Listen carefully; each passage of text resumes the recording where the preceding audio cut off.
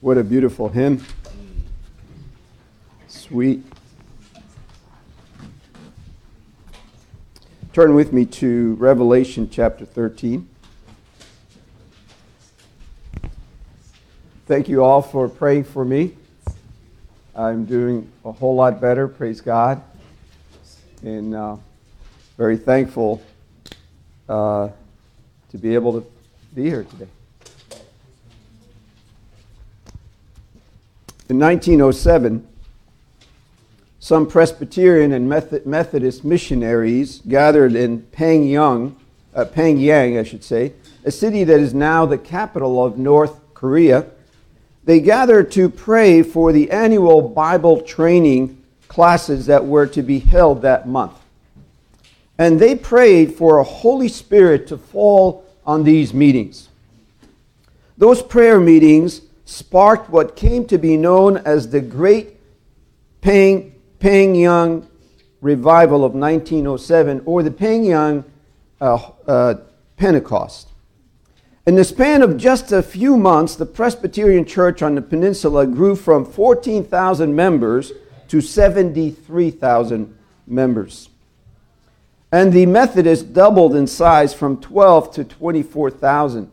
And by 1909, the number of Christians in Korea quadrupled. After the Japanese, who were occupying the Korean peninsula, surrendered in 1945, Kim Il-sung and a band of Korean communists, with the help of Russia, arrived in Wonsang City. Having failed in their effort to conquer South Korea, the North Korean Communist government set out to purify the country from all those who opposed their totalitarian regime. Churches were decimated. In 1945, when the communists came, there were an estimated 3,025 church buildings.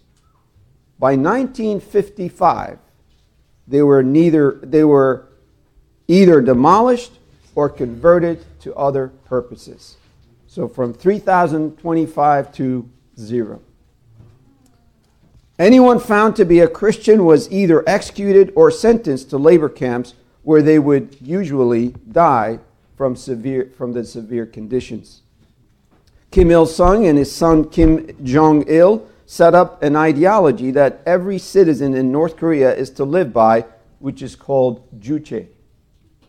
This ideology is amazingly similar to what we will be learning about today in Revelation chapter 13. More about that later. The last scene we left off with in chapter 12 was the dragon standing on the seashore, contemplating, as it were, his next move in his effort to destroy the woman and her offspring. In chapter 13, we are introduced to Satan's proxies. This would be the beast from the sea and the beast from the earth, and through whom he tries to carry out his master plan to destroy the church and to make the rest of the world his subjects. Did he succeed in his effort? Well, if the book of Revelation stopped at chapter 13, then yes, the answer is yes, he did succeed, as we will see. But praise God, it does not stop at chapter 13. Chapter 14 is just around the corner. And what do we see in chapter 14? Jesus standing with his saints on Mount Zion, victorious. And then later, in subsequent chapter, we will see the demise and demolishment of Satan and his allies. Satan indeed will have his heyday, his day in the sun, but it will be short-lived, as his destruction will swiftly come. And we will see this in subsequent chapters. Now let us look at the appearance and activity of this first beast in verses 1 to 3. And I saw a beast rising out of the sea, with 10 horns and 7 heads, with 10 diadems on its horns, and blasphemous names on its heads. The beast that I saw was like a leopard. Its feet were like bears' and its mouth was like a lion's mouth. And to it the dragon gave his power and his throne and great authority. One of its heads seemed to have a mortal wound, but its mortal wound was healed, and the whole earth marveled as they followed the beast. Let's ask the Lord's help. Dear Lord, we come once again as beggars at your throne of grace and mercy, recognizing, Lord, apart from your Spirit, our efforts are in vain. I can't preach your word aright, neither can your people hear it aright. So we pray for your Spirit's presence and power in our midst, that he, Lord, would own your word, that he would edify and build up your saints, and that he would save the lost in our midst. And I pray this in his mighty name, our Lord Jesus Christ. Amen. John sees this grotesque seven-headed monster coming out of the sea. First, he sees the horns, then the heads, which have names of blasphemy written on them. And then the body comes into view. The body is like that of a leopard, which is fierce, swift, ready to pounce on its prey. The feet are of a bear, strong and powerful. The mouth of a lion, growling and roaring, eager to devour its prey and anxious to destroy. John notices that one of the seven heads had received a mortal wound, but the wound had been healed. There's an allusion here to the beast that Daniel saw in his vision in Daniel 7. Daniel saw 4 different beasts coming out from the sea, which were a representation of 4 successive kingdoms. In Revelation 17, the angel gives John an explanation of the heads and horns of the beast, which we will be getting into in more details when we get there, Lord willing. But for now, from that explanation, we understand that the waters represent peoples, multitudes, nations, and languages. You can see that in Revelation 17:15. The horns and heads represent kings and kingdoms under the control of Satan, who carry out his bidding on the earth.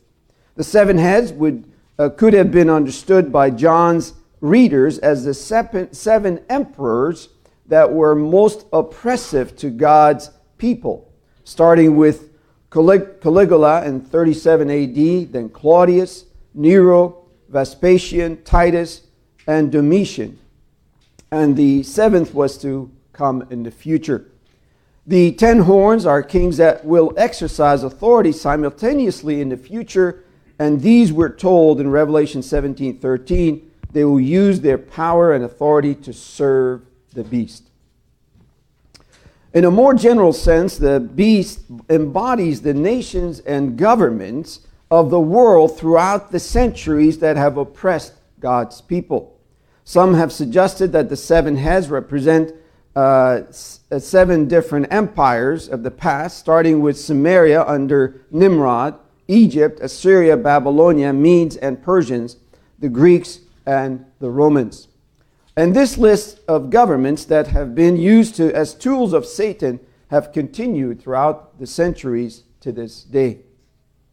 As for the wounded head that came back to life, there are different views as to how John's readers may have understood it. In more modern times, some have suggested an alliance of nations would be raised up at the end, like the Roman empires that would oppress God's people. In the past, some thought it was NATO or the European Union. Well, that hasn't happened. While others say that he is some satanically empowered individual who will gain worldwide prominence because of his supernatural phenomenon, where he is thought to be dead, he has come back to life again. We'll talk further about the identity of the beast when we get to the mark of the beast at the end. I know there's a lot of technical stuff I'm throwing at you. There's a lot of information. Just hang in there. Okay, we'll get to some practical application at the end. But we need to do this. This is important for us to understand so that you get an idea at least. You may not get all the answers you want, But you get an idea of what the chapter is about. So that's the point behind it. So please hang in there. These heads have blasphemous names written on them, so these earthly rulers blaspheme God by demanding for themselves worship, as the Roman emperors did back in the days of John. Juche, that I mentioned earlier, this ideology that North Koreans are to live by, teaches that Kim Il-sung and his son Kim Jong-il are divine, immortal, and worthy of worship and honor. His name, Kim Il-sung, means became the sun, S-U-N. And his birthday is called the Day of the Sun. His first wife, Kim Jong-suk, S-U-K, was elevated to the place of Juche goddess in 1997 in order to mimic the godhead of Christianity. Just to give you a feel for the deification of the Kim family, listen to a couple of the principles from the Juche ideals that every North Korean must live by. There are 10 of them, 10 principles. Any surprise there to mimic the 10 commandments? The second says this: we must honor the great leader, comrade Kim Il-sung, with all our loyalty. Number 3, we must make absolute the authority of the great leader, comrade Kim Il-sung. Absolute loyalty to his authority is exactly what Satan demands of his subjects. You see the parallels here? So I'm going to be telling you more about North Korea, just to give you a feel, brothers and sisters, what our brothers and sisters are living under today. We have seen a description of the beast. Let us now look at his activity and influence. Look with me at verses 4 to 8. And they worshiped the dragon, for he had given his authority to the beast. And they worshiped the beast, saying, who is like the beast? And who can fight against it? And the beast was given a mouth uttering haughty and blasphemous words, and it was allowed to exercise authority for 42 months. It opened its mouth to utter blasphemies against God, blaspheming his name and his dwelling, that is, those who dwell in heaven. Also was allowed to make war on the saints and to conquer them. And authority was given it over every tribe and people and language and nation. And all who dwell on the earth will worship it. Everyone whose name has not been written before the foundation of the world in the book of life of the Lamb who was slain. We see it does these 3 things. 1, it is worshipped by the unbelieving world. 2, it blasphemes God's name. And then 3, it wars against the saints. The whole world follows the beast in wonder and amazement, in a spirit of adoration and worship, declaring, who is like the beast and who can fight against it? Now, this rhetoric of praise given to Satan here is a parody of praise given to God, as mentioned in Exodus 15:11. It says, who's like you, O Lord, among the gods? Who's like you, majestic in holiness, awesome in glorious deeds, doing wonders? This beast will use his military and political authority over every tribe and people and language and nation to elicit widespread religious devotion. The whole world, except those whose names are written in the Lamb's book of life, will worship it, not for its moral excellencies, but for its power and authority. Then we're told in verses 5 and 6 that this beast utters blasphemous words.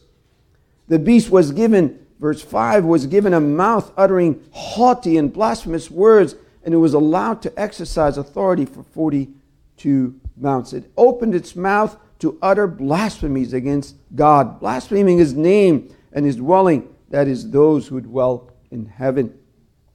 The highest form of blasphemy is for a man to declare himself to be God. You recall that the Pharisees tried to stone Jesus and finally succeeding in putting him to death because they said, "You being a man, declare yourself to be God." There's a reference here to little horn in Daniel 7, where it says that he spoke boastfully against the Most High and exalted and magnified himself above every god. Daniel 11:36. We read that amazingly, brothers and sisters, it says that he was allowed to do this for 42 months. Can you picture the amazing patience of God? This creature that he has made to blaspheme his name and his glory and his honor and his place of dwelling. And God allowed this.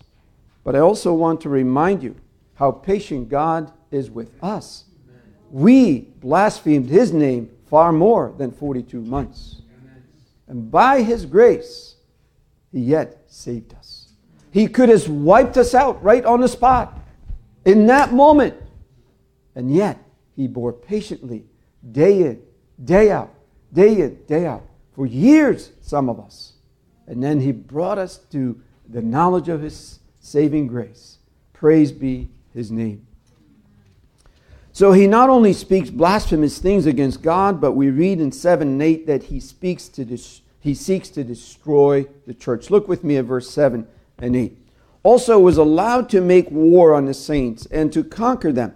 And authority was given it over every tribe and people and language and nation.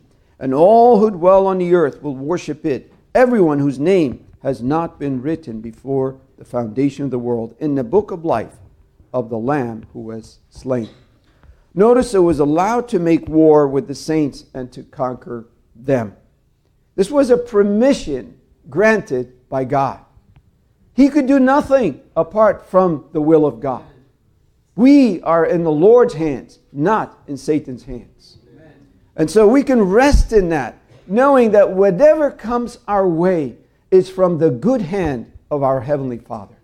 He loves us, and so nothing will harm us apart from his will. Also remember that the beast may physically conquer us, but it cannot destroy our souls because our names are written in the Lamb's book of life. He purchased us with his own blood and has given us eternal life. So they can kill the body, but they cannot destroy the soul. So because Jesus has purchased our soul with his blood. I'll address verses 9 to 10 in the application. So let's now look at the second vision in this chapter of the beast coming out of the earth. Let's look at its appearance and activity, starting with verse 11. Then I saw another beast rising out of the earth. It had 2 horns like a lamb, and it spoke like a dragon. To John's readers, the first beast represented the power of Rome. The second beast would represent the imperial priesthood that assisted Rome in promoting the imperial cult, worship of the emperor. This beast has the appearance of a gentle lamb, 2 horns, looked like a lamb, but spoke like the devil, blaspheming God. Its mission is to compel everyone to worship the beast. This, brethren, completes the Unholy Trinity. Hence the title of this message, the Unholy Trinity. The dragon, the beast from the sea, and the beast from the earth. As Christ receives authority from the Father, the Antichrist receives authority from the dragon. And as the Holy Spirit glorifies Christ, the false prophet glorifies the Antichrist. It plays a supportive role to get everyone to worship the beast who was slain and is now alive. Does that sound familiar? What does the Holy Spirit do? Glorify Christ who was slain and is now alive. The second beast represents the false religion and philosophies of this world. Jesus warned against these types of individuals. Matthew 7:15, listen to these words. Beware of false prophets who come to you in sheep's clothing, but inwardly are ravenous wolves. You will recognize them by their fruit. Paul said they appear as angels of light, 2 Corinthians 11:14. This is where we will need godly discernment to distinguish the true from the counterfeit. Some believe that he is going to be a religious leader of one of the dominant world religions or some syncretistic form of religion that has the support of the world's powers. Well, maybe so. But even now, there are all sorts of false prophets, all sorts of false religions, and even false teachers who are damning billions of people. Even now. Everyone who dies without faith, true faith in the Lord Jesus Christ, is destined to hell. Whatever their religion may be, whatever their faith may be, whatever their deception, they are being led by Satan. They're not followers of the Lamb. Amen. So, brethren, yes, there may be and will perhaps somebody like that at the end. But don't forget, we're living in that day today. Billions are perishing in hell because of false religions, false prophets, false Christ, right? Let's look now at its activity and its mission in verse 12 to 15. We've got to keep going because otherwise you'll be here for a while. So verse 12. It exercises all the authority of the first beast in its presence and makes the earth and its inhabitants worship the first beast, whose mortal wound was healed. It performs great signs, even making fire come down from heaven to earth in front of the people. And by the signs that it is allowed to work in the presence of the beast, it deceives those who dwell on the earth, telling them to make an image for the beast that was wounded by the sword and yet lived. Verse 15, and it was allowed to give breath to the image of the beast, so that the image of the beast might even speak and might cause those who would not worship the image of the beast to be slain. It seems that its mission is to get everyone in the world to worship the beast. And it does this by deceptive signs and miracles. In the rest of the book of Revelation, this beast is referred to as the false prophet. We see here the alliance of religion and state, as was in John's day, and is now in countries like India and many Muslim countries, where you have the religion and the state working together to accomplish one end. This beast is empowered by Satan to do some supernatural signs in the same way that the magicians in Egypt did so to counter Moses and Aaron's signs that they did to authenticate their divine calling. He does these signs as proof of the second beast's power and invincibility. It does this in the appearance of the beast himself as a way to convince the people of its power and authority. Even calling down fire from heaven. Remember, Elijah did this to authenticate that Yahweh is the only true God. He called fire from heaven. This beast is going to be allowed to do that, right? One example, brethren, I've heard more than once is that some of these Illuminatis can make physical objects levitate. And this is no joke, that they can actually make things like this bottle just kind of start levitating. And this is people who, credible people who have said they've seen this. Also, those who are demon-possessed can have superhuman strength, like we read in Acts 19 of the possessed man who overpowered the 7 sons of Sceva. He took over and they just left all injured and wounded and naked. This shows us that just because someone can do miracles, it does not mean they are of divine origin. Amen. We must ask about their purpose and their fidelity to Scripture, as the Lord told the people in Isaiah's day who were going to inquire of mediums and necromancers. That is someone who can reveal the future and communicate with the dead spirit, like the woman that Saul went to at Endor, the witch of Endor. Here's what Isaiah says, Isaiah 8:20, to the teaching and to the testimony, if they will not speak according to this word, it is because they have no dawn in them. In other words, they have no light, they have no truth in them. Don't follow them. If the word of God doesn't bear true to what they're saying, do not go after them.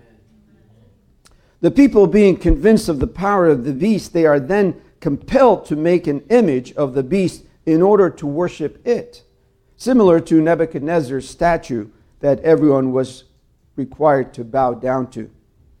The false prophets then proceeds to give breath to the image of the beast so that it could speak as further proof of its supernatural power. In the Greco-Roman world, people often believe that the image of the gods is inhabited by the spirit of the gods themselves. Gullible and superstitious people believe these signs and begin to worship the image. Many today will go to faraway places just to visit some image of a patron saint that supposedly can weep, or oil comes out of, or something to that effect, to get some sort of a blessing.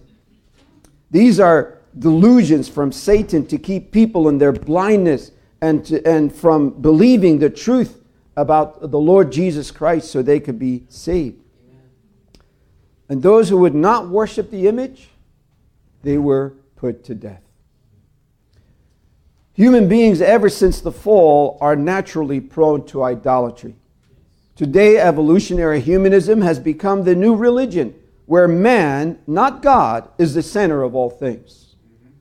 So now we idolize great men like the Israelites we heard about last week, who rejected God as their king and wanted a human king instead, so they could be like the rest of the nations.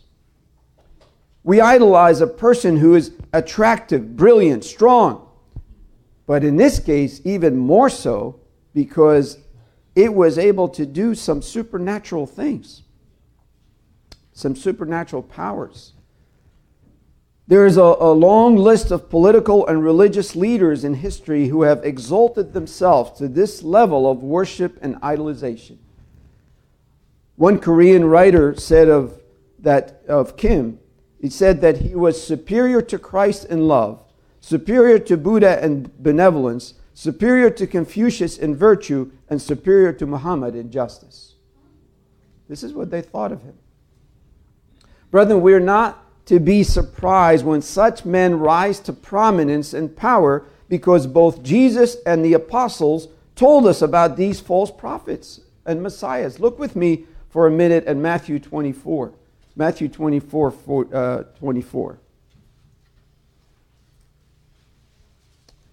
This ought not to take us by surprise. It says in Matthew 24:24, for false Christs, false prophets will arise and perform great signs and wonders so as to lead astray, if possible, even the elect. If possible. It's not possible. But if possible, even the elect. That's how convincing these signs are going to be. That even the elect will be tempted to fall for them.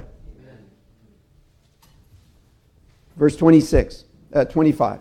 See, I have told you beforehand. So if they say to you, look, he's in the wilderness, do not go out. If they say, look, he's in the inner rooms, do not believe it. Don't believe it. Oh, I saw Christ over there. Don't believe it. Because every eye will see him when he comes. Paul also told about this man of sin, the lawless one, who would perform signs and deceive many. Look with me, 2 Thessalonians 2. 2 Thessalonians 2. It's important that you know these verses. I'm making you turn to them so you could see them. You can, not just through the ear gate, but the eye gate. I'm sure many of you are familiar with them, but just look at the similarities here, that we have been told about these things by the apostles, by the Lord Jesus himself. 2 Thessalonians 2:9.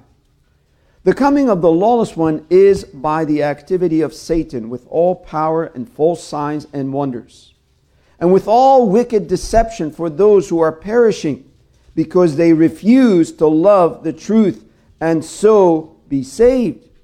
Therefore God sends them a strong delusion so that they may believe what is false, in order that all may be condemned who do not believe the truth, but had pleasure in unrighteousness. Those who refuse the truth will believe lies. And Satan, he's more than happy to provide the falsehood they need to remain in their deception and darkness. Now, I just want to take a moment here and ask if there are some here or online watching. I want to ask you, friend, this question. Have you come to see your need for the Lord Jesus, or are you under the deception that you are good enough to make it to heaven? There are millions and millions of people who are under that deception today, who think, I am good enough. If you ask them, if you die, where are you going to go? To heaven. Why?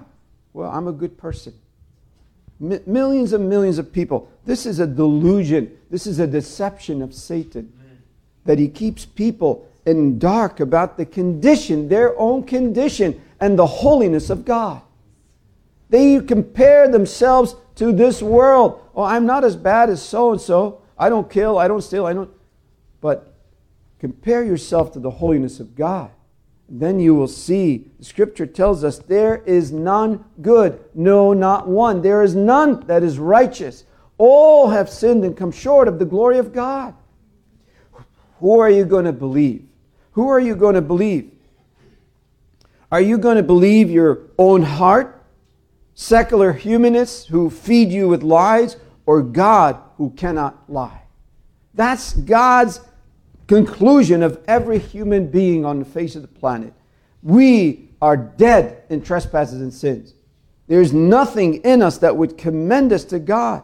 So I urge you, turn to Him today in repentance and faith, and let Christ set you free.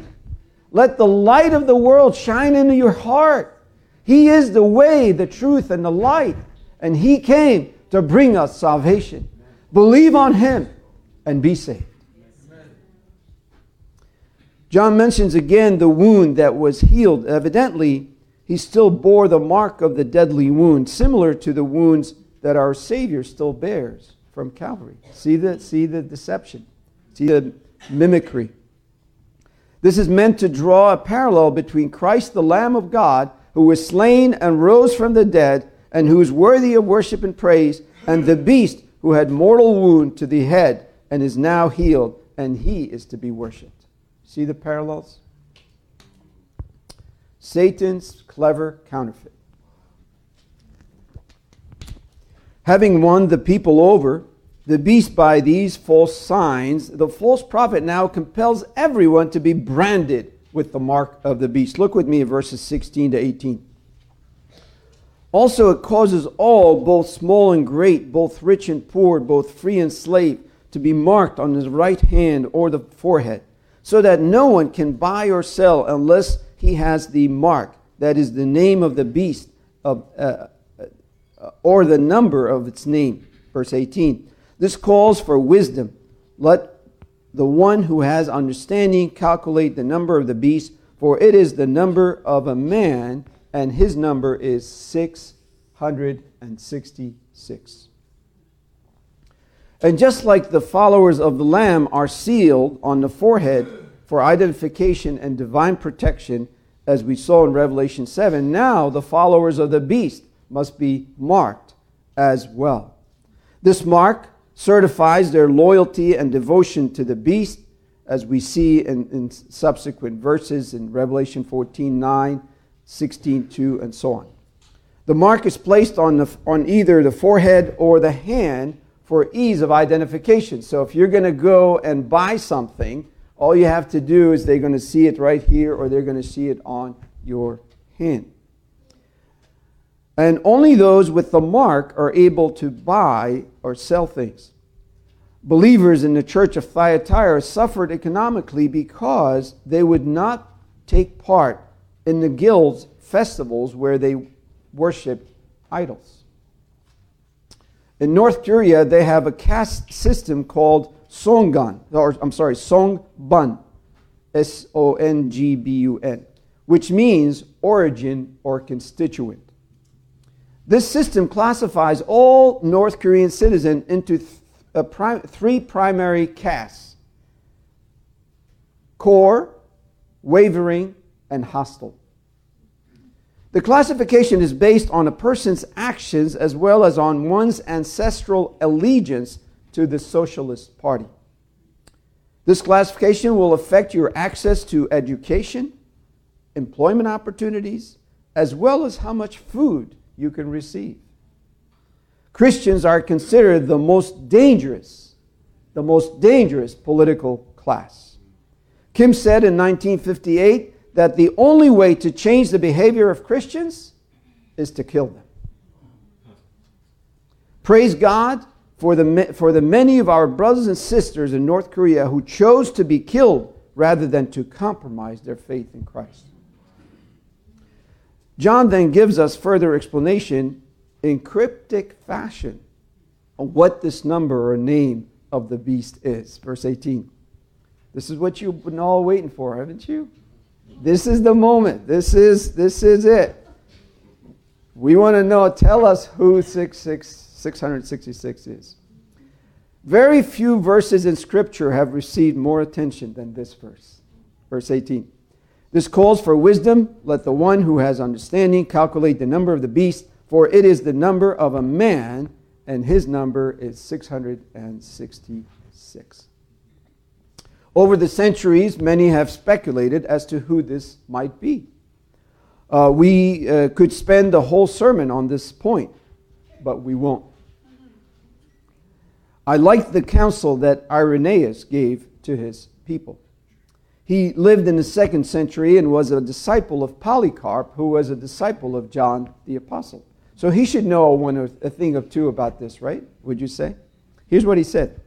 He said, instead of futile speculations, as many had done in his day, that Christians should simply wait for the actual fulfillment, at which time the Antichrist's identity would be abundantly clear.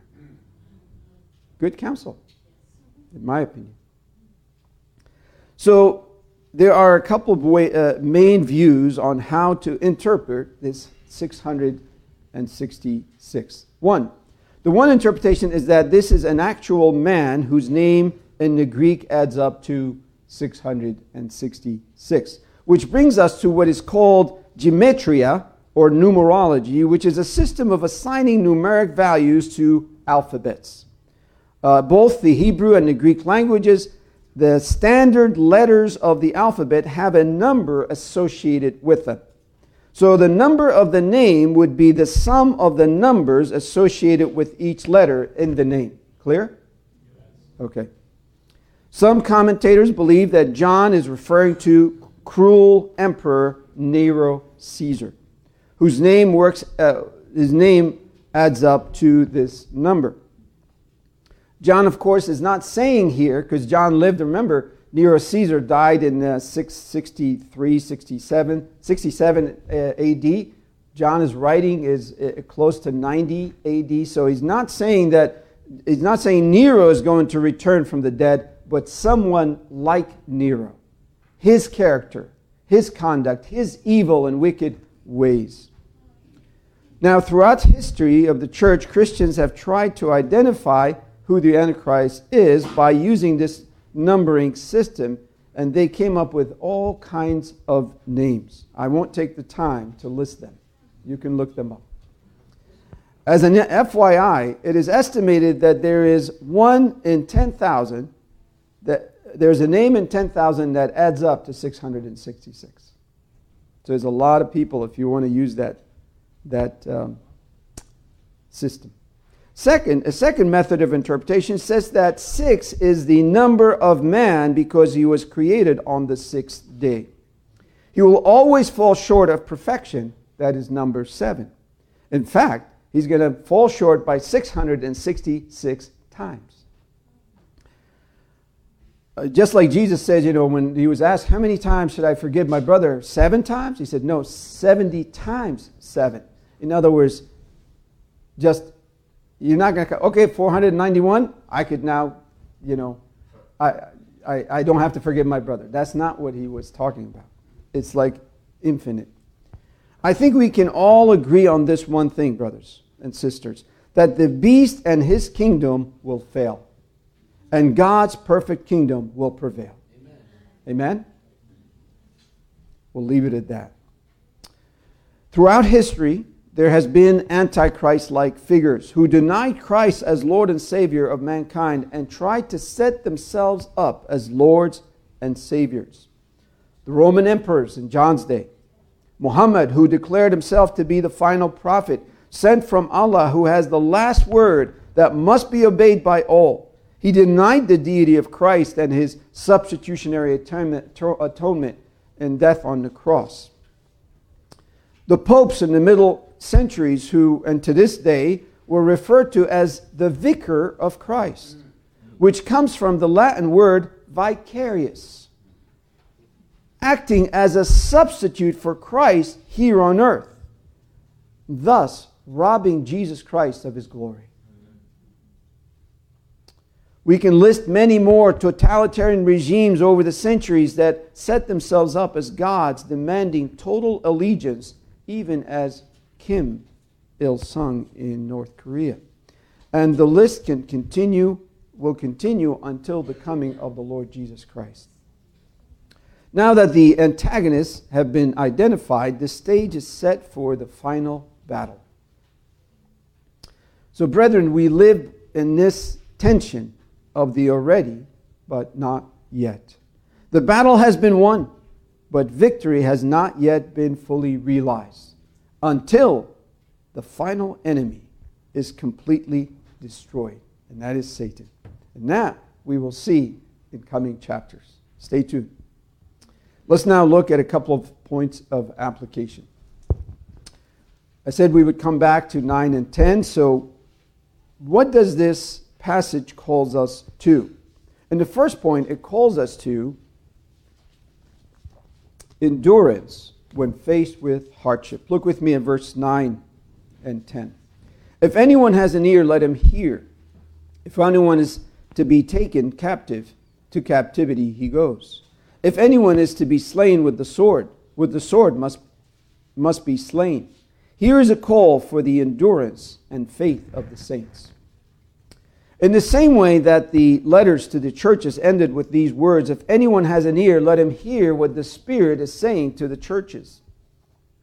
Here again, we're told to pay careful attention because a solemn choice must be made. A solemn choice must be made. And it is better that we make it now rather than wait for the time when we are in the moment. Amen. What's the choice? The choice is this. Either you accept the mark of the beast and live, or you cling to Christ and forfeit your life. A solemn choice. There is no getting away from it. It is imprisonment or sword. Those are the two options. There's no getting away, as it says here. The one, if anyone is to be taken to captivity, to captivity he goes. If anyone is to be slain with the sword must be slain. There's no way around it. You deny Christ, you live, you own Christ, and you die, or you're in prison, or you're captive. So, that is why it says that we need to take to heart, we need to settle it in our heart. Where is our conviction? What will I do in such circumstances? When the Japanese occupied Korea, they occupied Korea from 1910 to 1945. They set up many Shinto shrines, and they told Christians that if they want to keep their churches and institutions, then they must bow to these shrines. Some Christians tried to compromise and said, this is just showing loyalty to Japan and has nothing to do with worship. So they conducted the rituals that the government imposed on them, while others chose to shut down their churches instead. The time may come when we will be faced with that choice.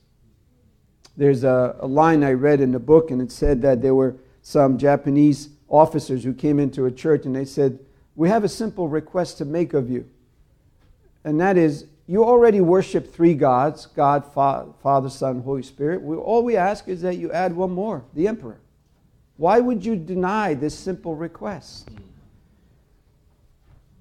So, the time may come. Let me encourage you with these truths, brethren, that this is a privilege for those of us whose names are written in the Lamb's Book of Life to lay down our lives for Him who has laid down His life for us. Secondly, remember that you are not alone, but your brothers will be and sisters will be standing there with you, and the Lord Jesus Himself would be with you. Finally, remember that God has willed this. Before the final victory, we must suffer. We will get a preview of the final victory, again, as I said in chapter 14. Secondly, in the second place, this message calls us to is to grow in godly wisdom and spiritual discernment. John tells us in verse 18 that we need wisdom and understanding and spiritual discernment, not only to calculate the number of the beast, but to discern his true character. You see, not just to calculate, but to discern his true character. One of our jobs as pastors, according to Ephesians 4, is to teach you sound doctrine so that you may grow in discernment, and not to be led astray by human cunning, by craftiness and deceitful schemes. So then, by looking at a person's life and doctrine, you will be able to discern whether this person is a safe guide or not. 1 Timothy 3 and Titus 1 give us the qualifications to assess a man's worthiness for the office of an elder. They have to do this, they have to do with his life and doctrine.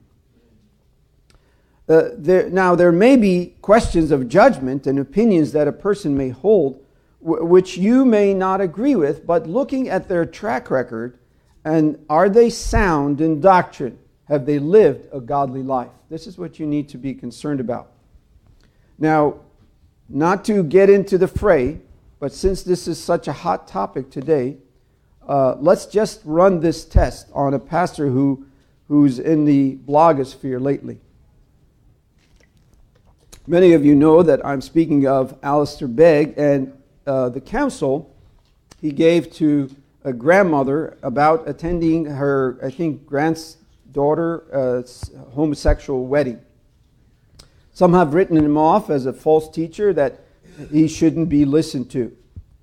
Now, I would not agree with his counsel, but does he qualify as a false teacher? Let's run this test.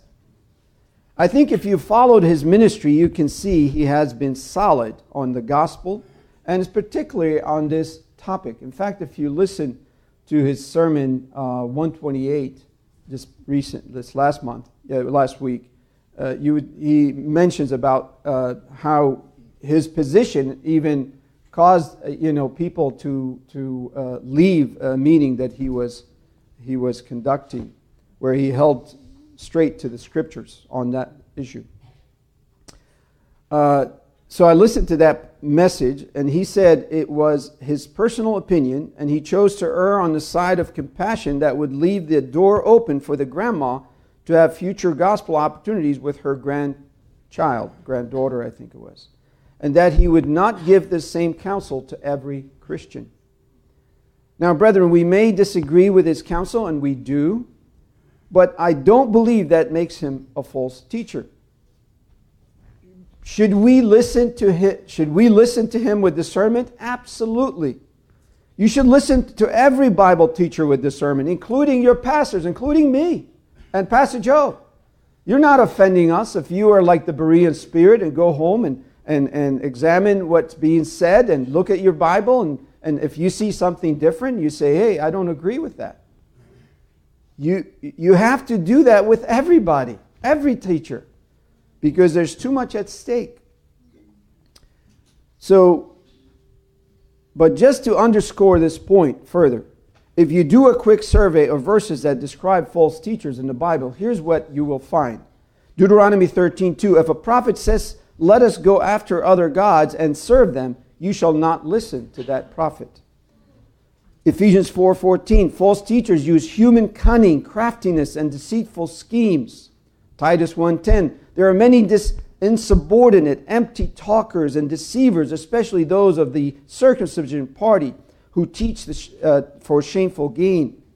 Galatians 1:7-9, there are some who trouble you and want to distort the gospel of Christ. But even if we or an angel from heaven should preach the gospel, a gospel contrary to the one we preach to you, let him be accursed.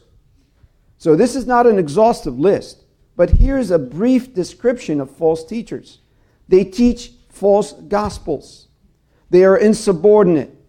They are empty talkers, deceivers, teach for shameful gain, use human cunning and craftiness and deceitful schemes, and try to draw you after other gods.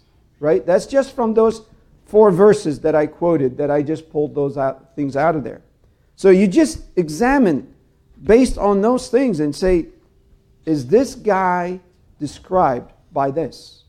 Is he seeking to draw me after other gods? And so on and so on. You see what I mean. Brethren, if you are in the Word daily and under a sound expository preaching ministry, then you will grow in discernment. Finally, this passage calls us to pray for our brothers and sisters who are in countries where Satan harshly rules. And there are many places in the world that this is happening to our brothers and sisters. I could think of Iran as such a place. I read and I know I see brothers from Nigeria. Nigeria, Satan is destroying Christians like crazy. And I think it's the most, this past year, the most death of Christians, I believe, was Nigeria. Because of the Islamic radicals who are seeking to act on behalf of Satan in destroying his church. Our brethren in North Korea have been living the reality of Revelation chapter 13 for 75 years. Can you imagine what it must be like not to be able to gather with other believers or sing audibly? I mean, how much we take pleasure in listening on Spotify or some other, or Pandora or whatever, listening to Christian music all day long. Have it playing in the background, rejoicing in the goodness of God, having your soul refreshed. They can't do that there. We need to pray for those who are risking their lives to smuggle Bibles into the country, those in prisons and labor camps, for the Lord to give them the inner strength to endure to the end. Amen. Who's leading us in prayer today? Oh, Brother Ken. After Brother Ken leads us in prayer, please take a couple of minutes, 2 to 3 minutes, to prepare your heart for the Lord's table, and then I'll give some instruction about the table. Father, we ask for your forgiveness. Today we read about how all kinds of people, great and small, rich and poor, free and slave, will one day marvel and wonder at the beast and worship its image. Father, we take this as an opportunity to confess our sin, which is our propensity, even as redeemed children of God, to marvel at and esteem evil. How many times, Lord, do we show fear and awe towards those who do not follow you? We are prone to fear our families, to fear our employers, to fear our political leaders, to fear strangers who we will never see again, and even to fear children who need our godly leadership. We would rather honor those who do not follow you. We would rather follow their systems and their ways than to speak the truth to them and communicate things taught to us by your word. Please forgive us for esteeming men and for making light of your glory, power, and love. I even think, Lord, how prone we are to fear the number 666, even though you have never instructed us to fear this number. Help us, God, instead to fear you alone and to trust in your power and love. We thank you that we also read today of the Lamb's wonderful book of life. Hallelujah. We are most assuredly found in this book of life because the Lamb was slain for us. May you help us be assured of our forgiveness this morning, which we have in Christ, and of your unfailing love. And help us to live with courage and faith as the children you have created us to be. Amen. We pray in Jesus' name. Amen. Amen.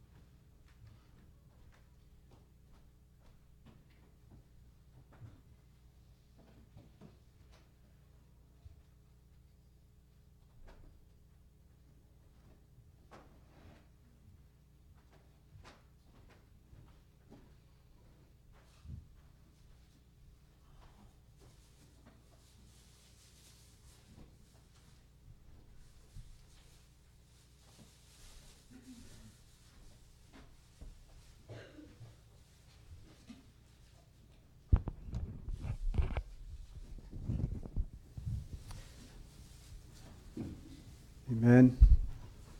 In a few moments, we'll be partaking of the Lord's Supper. And if you are visiting with us, you are welcome to join us if you are born again, baptized, and part of a sound evangelical church. You should refrain, especially if you're a member in a congregation, because of willful, unrepentant sin or have significant unresolved conflict with another member. So as the brethren begin to lead us in song, please come forward, take the elements back to your seat. After a brief devotional, we will partake together.